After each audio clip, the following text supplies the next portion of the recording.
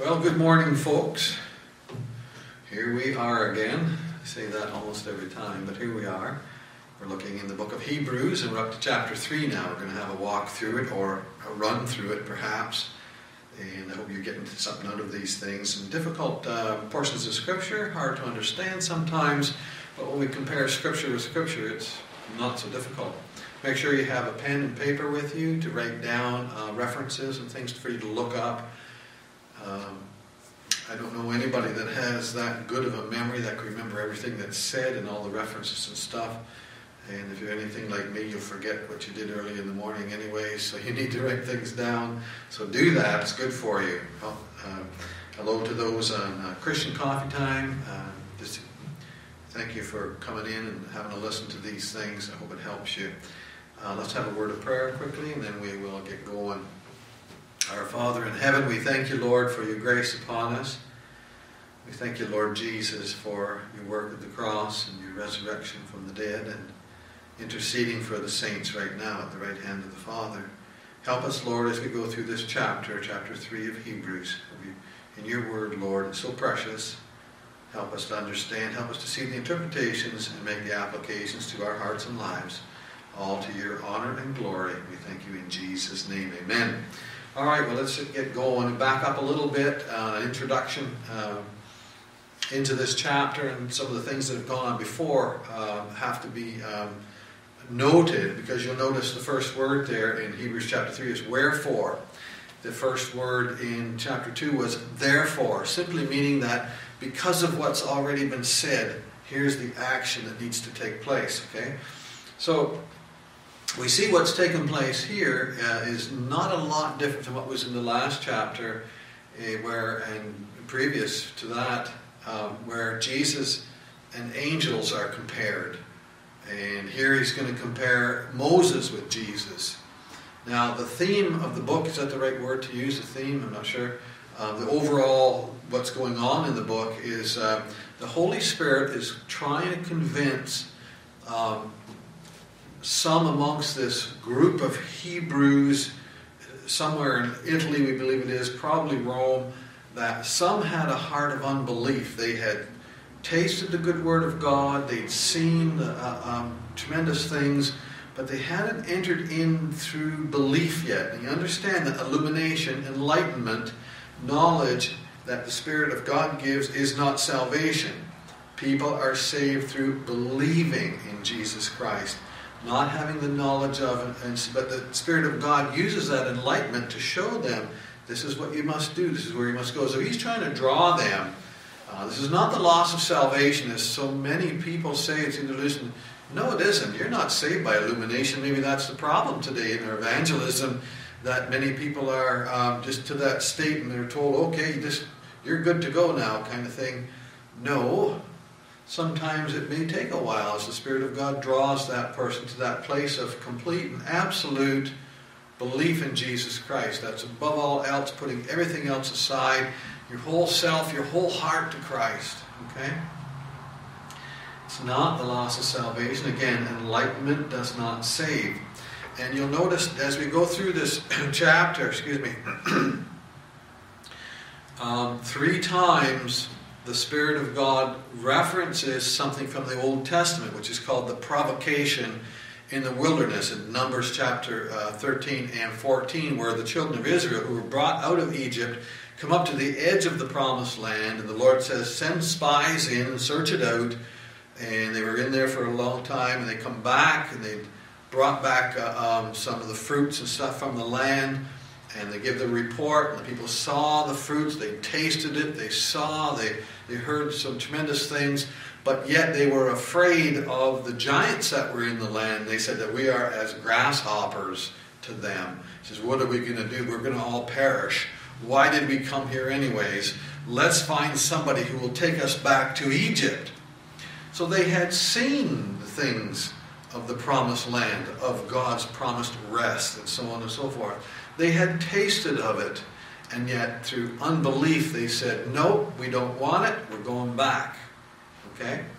So God was very upset with them, as we'll see through this. And here we see the Spirit of God uses those things in the Old Testament as, I call them pictures. There are things to help us to see and understand. It talks about that in Romans, is it chapter 14? I think it is. And in Corinthians once, that the things that were written beforehand were written for our learning. They're pictures and such. Okay, we'll get into that another time. Let's have a look here. First of all, wherefore? Okay, because of these things that we see here, he says, wherefore, holy brethren. Now, you just stop and think about that word holy. If you confess and profess Christ as your Savior, your life should be one of holiness. And God says, be holy, for I am holy. That means you've got to let go of the old ways. And the Spirit of God does that work in your heart. You don't want the old ways. You were changed when you got saved. Your heart's different. Your heart is towards God and the things of God, not towards sin and such like that. If it is, you've got a big problem. But holy brethren, partakers of the heavenly calling. Now, brethren is probably a Jewish writer here. It's not Paul, it's not Timothy. The Bible says that. But it doesn't really matter, because the writers of the scriptures were basically just instruments in the Lord's hand, in the Spirit of God's hand, like that pen would be an instrument in my hand to do the writing. The pen didn't write the letter. I did. The pen was just an instrument.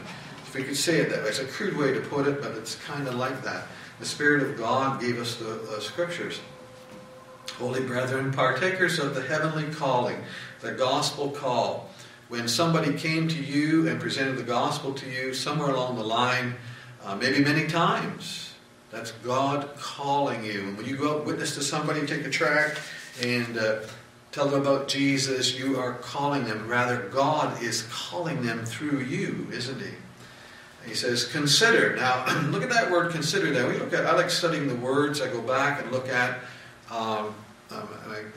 Greek New Testament, and then take that word and find out what it means. Okay? Which is very important for us, because we're going to find out what the meaning of the word is, the word that the Holy Spirit gave us. It's one thing to look it up in our English language dictionaries, but it may not be exactly the same as was given in the Greek language. You know what I mean? Definitions may be different. But this word right here, our profession, it means to declare something openly, to declare something publicly. Now, I was thinking about this the other day. And, over in Revelation chapter 2 and 3, you have the 7 letters to the 7 churches. And the first church, Ephesus, he says they've got all these wonderful works and things that they do. He says, but I have somewhat against you. You've left your first love. And I often wondered about that. Okay, the love for Christ had diminished. How does it show itself, or how would it show itself in its diminishing? And my mind went back to first getting saved and telling people about Christ. You just tell everybody, all the time, everywhere. My younger brother got saved. You stop people on the street and say, did you hear the good news about Jesus Christ? I think that's what happened to the church in Ephesus. They had all kinds of works, and did things, but they stopped telling people about Jesus. Well, that's a whole other subject. We're on a rabbit trail right now. But you just stop and think about it. You see, you're going to take the Word of God and apply it to your heart and life. Even the definitions of words have great applications for us. First love is to tell others about Jesus Christ. Spiritual tune-up may be required there. Verse 2, the high apostle and high priest of our profession, Christ Jesus, who was faithful to him that appointed him, that is the Father, as also Moses was faithful in all his house. It doesn't mean his house like where you live. It has the idea, or metaphorically speaking, of Israel as God's house, you see. And then it's going to talk about Jesus in his house. Speaking of this age we are in now, this church age, the believers brought into, he's building a temple. There you go. We're part of the house of Christ. Okay, so that's what that's referring to. As Moses was faithful in all his house, in his work for the Lord, he was faithful in all that God gave to him. God gave him to do. For this man, Jesus that is, was counted worthy of more glory than Moses, of course, because this is the Lord God himself God manifest in the flesh. There's Jesus Christ on the earth, more glory than Moses, inasmuch as he has built the house. He's responsible for the living stones, the lively stones that we are that make up this temple. And we individuals are, know ye not that your body is the temple of the Holy Spirit. Inasmuch as he that has built the house, as believers, has more honor than the house. You just stop there for a minute and we think about that. Sometimes people look more to the house, to the religion, to the things of what they do on a weekly basis, or their church services, or their church or whatever, maybe more than Jesus. Maybe look into those things more than they do Jesus. Again, getting back to that Ephesus, Revelation chapter 2, I think it's verse 4, thou hast left thy first love. It keeps coming up, keeps popping up. Verse 4, for every house is built by some man, but he that built all things is God. And Moses was faithful in all his house as a servant. Now that word servant right there isn't just like we would think of a servant in our language today. Back then the word meant, it was the word theraton. It meant to serve as an attendant. It had the idea of someone healing. So Moses was bringing the word of God and the things of God to them for the healing of the people, the healing of the nation and such. That's the idea of that servant. That word that this comes from in the Greek language is where we get our English word therapist or therapy. Okay? And the one who brings that to that comfort and that healing to the individual. For a testimony of those things which were spoken after, but Christ as a son. Moses the servant, Christ the son over his own house, as he made all things. Now he says, whose house are we if we hold fast the confidence of our rejoicing and of the hope firm unto the end? So some say, well, you see, there you're going to lose it. If you don't hold fast, then you've lost it. Well, you've got to remember that he's talking about ones who are enlightened, ones who were illuminated, had tasted. Okay? We're going to see that, we saw that word tasted back in chapter 2. And you should listen to these things in order, the chapters. It was just like a test drive. They had tasted, they aren't saved. He says you're in danger of going back, and the danger is apostasy, which will reject Christ, reject God, reject the Word of God, and turn away. And he says, look it, after you seeing and hearing and tasting and knowing these things, and you willfully reject, there is no more sacrifice for sin. They're damned. They're done. The door will be shut. And we see a glimpse into the heart of God as he's trying to convince those ones, don't go back, come on, come ahead, come in through the door of salvation, come in through faith and belief. If we hold fast, he's showing that, he's talking about true faith continues. It holds steadfast unto the end. And you could say that the proof is in the pudding, in that salvation is seen by the person. We'll still keep going on. There's no going back. The true believer, true biblical believing faith in Jesus Christ goes on through whatever. You stop and think about way back in the first century when Nero was the emperor, and they would get Christians and bring them into that Colosseum in Rome there and do all kinds of terrible things to them and set wild beasts on them, lions and everything else. Those people would stand there and they would just take it, look up to the Lord. How many of them were put to this chained to a stake and wood and tinders put around them and set on fire? They don't renounce Christ. You see, the enemies were trying to get them to renounce Christ. They wouldn't renounce Christ. They're not going to go back. They're going to continue on with him. Where these ones that hadn't really entered in would stop and they would give it up. They'd say, no, I'm not going there. It's too tough. Let me go back to where I was. Let's go back to Egypt. That's the apostate. Verse 7, wherefore, as the Holy Ghost. See that word, Holy Ghost? I don't like to use that word ghost. It's the Holy Spirit.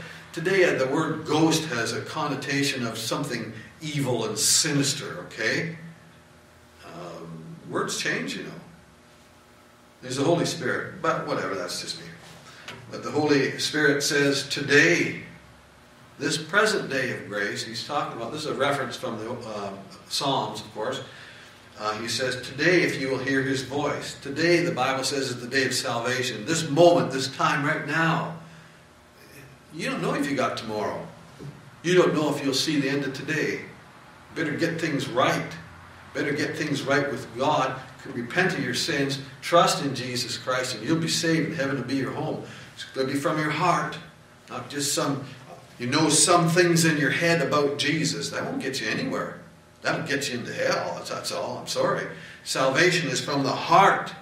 Romans chapter 10, verses 9 and 10. Read it. Check it out. Wherefore, as the Holy Spirit said, today if you will hear his voice. Now listen to this. He says, will you hear my voice? And look at that, verse 8.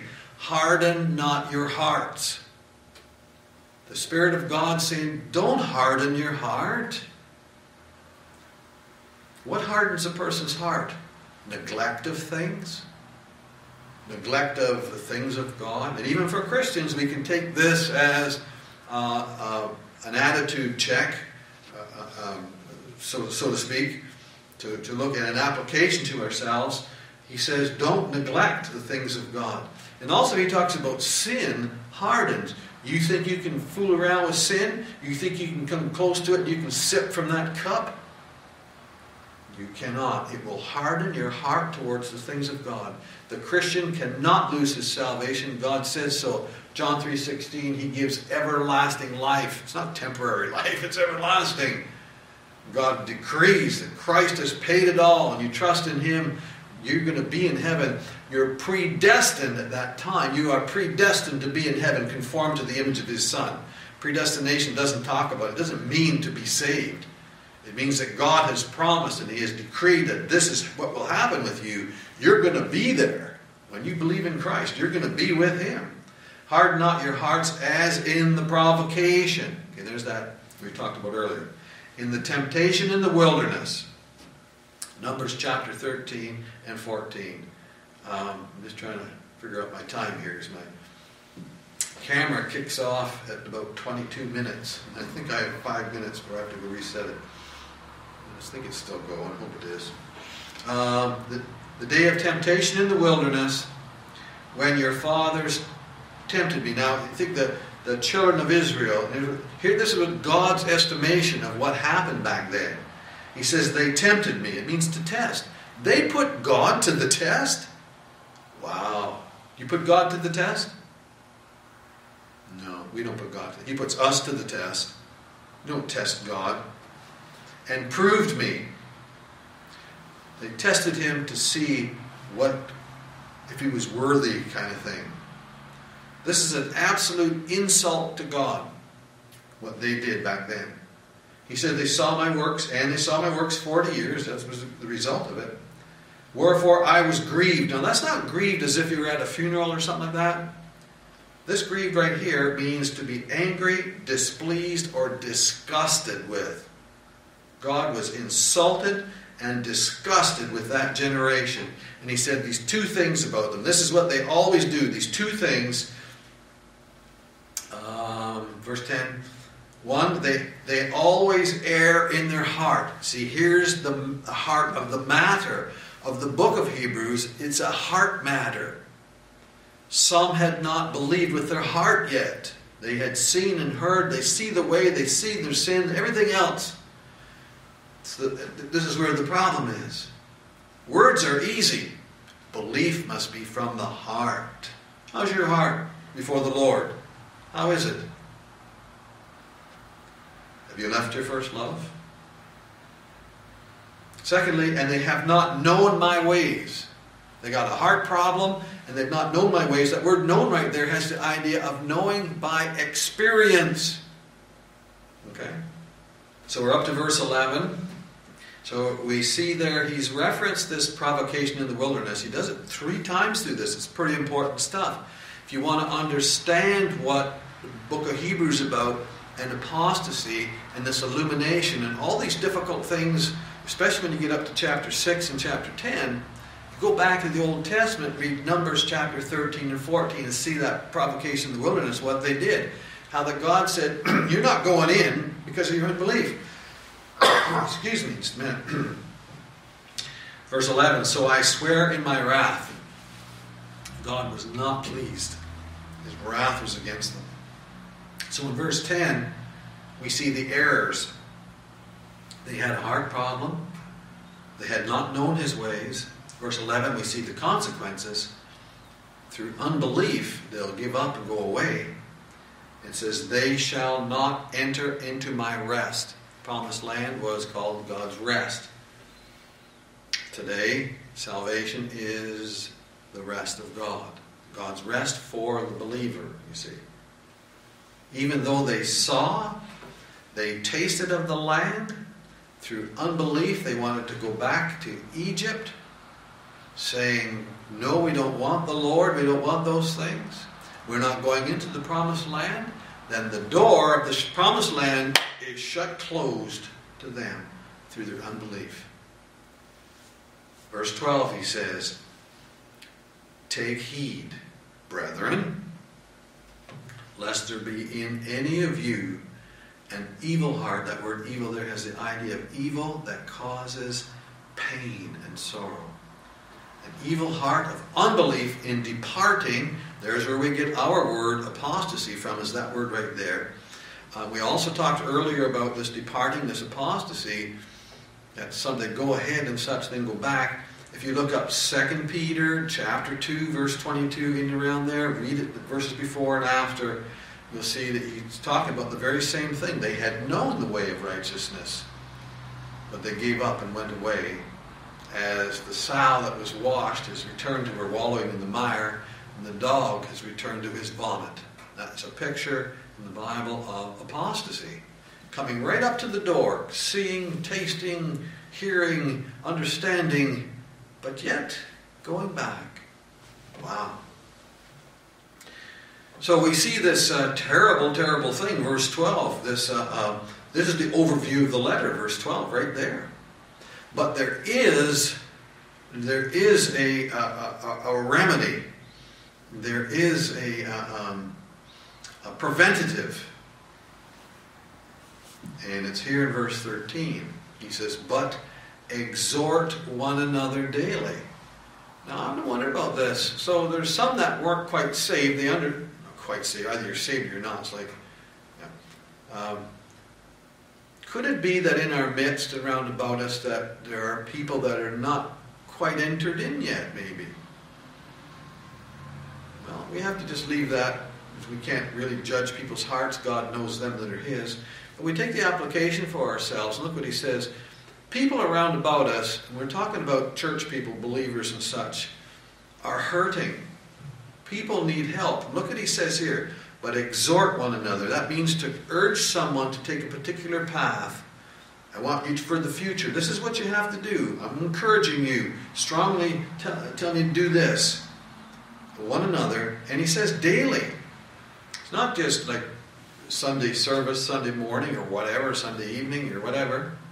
It's every day. You get on your phone, you text somebody, you call somebody, you visit somebody, and you encourage them. You help them, because when we're left by ourselves, we can have problems, and we get problems mount up. We need people around us. Christians are a body to help and to encourage one another, to exhort, to challenge. While it is called today, look at what he says.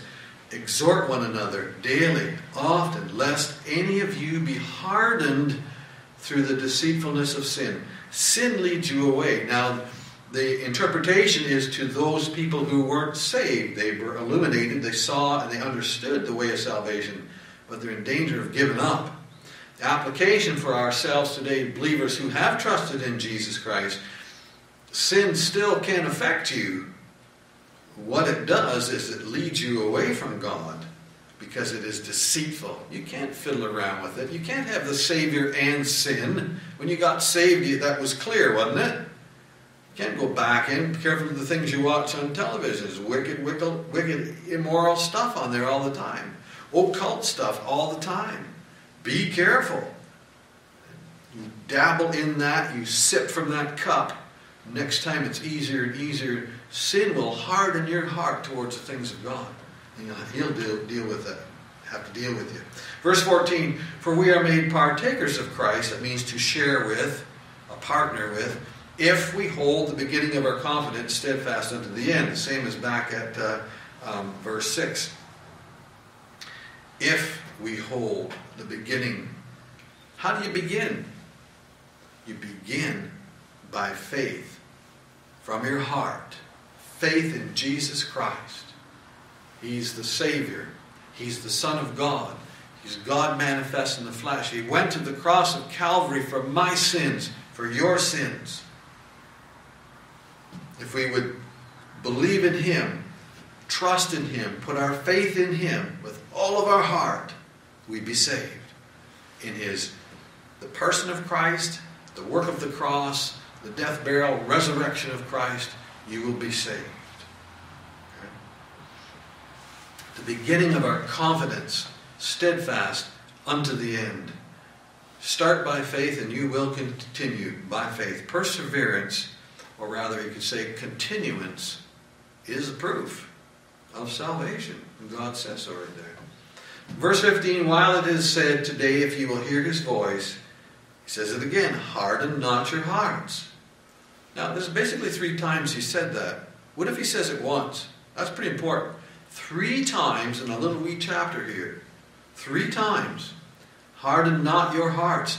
The individual hardens. It's not somebody else's fault. It's not God's fault. It's not somebody else's fault. It's the individual, the things that we let in through the eye gate, through the ear gate, things you think on, things you do, attitudes can harden the heart towards God. You go over to the letters in the book of Revelation, chapters 2 and 3.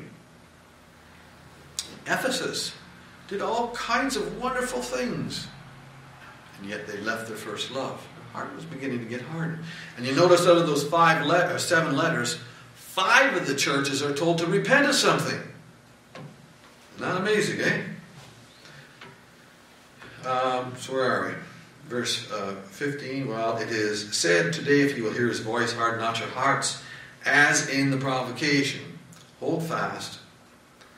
So we're looking at the thing that's going on here, what he's saying. It's belief versus unbelief. Okay? The heart versus head knowledge. Verse 16, for someone they had heard did provoke. Now, he's talking about back in the provocation in the wilderness. Who was being provoked? Was it God that was being provoked? Well, if you look at the word right here and look at the context, what took place was when the spies came back, and you had probably a couple million people there, you know. You had I think it said, was it 200,000 men came out, and if every man had a wife, and they had a couple of kids, and so on and so on. You got a lot of people, okay? A lot of people there, Israel. And you have 12 spies. And some of them start to complain and grumble. And the word provoke there, it has the idea of to make bitter, to pick, to make bitter. And so they start complaining and grumbling, and pretty soon it starts spreading through the crowd, and spreads through. Whoa, wait a minute, there's a great application. Are any of us ever prone to or find ourselves in a state where we're grumbling about something, we're murmuring about something, or somebody else or whatever? You know, that thing can provoke somebody else, can move over to somebody. And the Bible tells, I think it's Hebrews says, it talks about this spirit of bitterness that can rise up, and whereby many are defiled. You can be careful of that. That thing will spread. Just like laughter is contagious, so is the opposite. So is that grumbling, miserableness. It's contagious. And it comes under the heading of that word right there, provoking, picking, finding fault, that bitterness of heart. Okay? For someone they had heard did provoke, howbeit not all that came out of Egypt. They weren't all guilty of it. Some wanted to go ahead and go into the land. But with whom was he grieved? It wasn't all the people. It was those ones that complained, those ones that wanted to go back, those ones that didn't believe God's word, those that didn't believe God. He was angry with them, displeased with them. Verse 17, whom he was grieved 40 years. He says, you know what? Everybody from 20 years old and under are not going to come under that condemnation back then. And a couple of the spies, there was Caleb and was Joshua, and probably a few others, but there's a multitude of them that didn't want to go ahead. They had sinned and they wandered in the wilderness 40 years until they would die off. When they were all the grumblers and complainers were died off, 40 years later, Joshua leads the children of Israel in. Okay. Hey, it's another picture. Moses leads them right up to the promised land, but he can't take them into the rest. Moses dies. Joshua takes them in. It's a picture. Moses represents the Ten Commandments, the law. That doesn't bring you into the rest. It takes Joshua, Jehoshua, and the Greek word equivalent to that is Jesus. Joshua is a picture of the Lord Jesus right there. The Ten Commandments can't take you into the place of rest, but Jehoshua can, the God-man. Anyway, it's fascinating, the Old Testament stuff. Whose carcasses fell in the wilderness. The sin of unbelief, they rejected God. Verse 18, and to whom swear he. Imagine God swears, makes an oath against somebody. Wow, that's serious stuff. That they should not enter into his rest, but to them that believe not. So he's getting this across. Look at, they're not entering in because they aren't believing. They're not believing with their heart. Again, go read it. Romans 10, verses 9 and 10, down to 13 there. It talks about the heart. For man believes with the heart. Salvation is through belief with the heart. You can believe in your head. I believe some things about Jesus. I believe this or that or whatever. But it's from your heart that he's your Savior. You have the sins. He did that for you. All that the Bible says about Christ, except he's God manifest in the flesh for your sins. Believe in Jesus Christ with all your heart. As many as received him, to them gave he power to become the sons of God. And he asked the question, verse 18, and to whom swear he that they should not enter into his rest? Well, it was to them that believed not. See, the Old Testament picture of knowledge, but with unbelief. The rejection of God brings damnation. So we see, verse 19, that they could not enter in because of unbelief. He's saying to these Hebrews back then in the first century, so you see then, if you have a heart of unbelief, you won't get in. Even though you've tasted, you see, you've seen the things of God, you've tasted of the Holy Spirit working and such, and you understand. That's not salvation, belief is. So we can also see, we see that they could not enter in because of unbelief. So the opposite is true. We can see that the door to salvation is only through belief in Jesus Christ. These ones were in danger. They were right at the door, right there. They're hovering before the door and hesitating to go in by faith. And I wondered this. You take your pen, your pencil, mark down Matthew chapter 7, verses 21 to 29, where Jesus says in that day, that's a judgment day, and some will say that they've done this and that and the other thing for the Lord, many wonderful things, and he says, I never knew you. Well, they thought they were just fine. How come? Well, maybe they just had the knowledge. Maybe they were just enlightened. They've never come to that place of belief in Jesus Christ with their heart. You check it out, if that's so. Anyways, there's chapter 3. He's going on and continuing on the comparison, trying to convince these ones, look at it. Here's a great problem and danger before you. Look to the Lord Jesus Christ, salvation in him only. John 14:6, Jesus said, I am the way, the truth, and the life. No man, that's no one, comes unto the Father but through me, he said. Not in prayer, not in salvation, not any way. He is the door to heaven. You've got to go through the door by faith, by belief from the heart. Anyway, thanks for your time.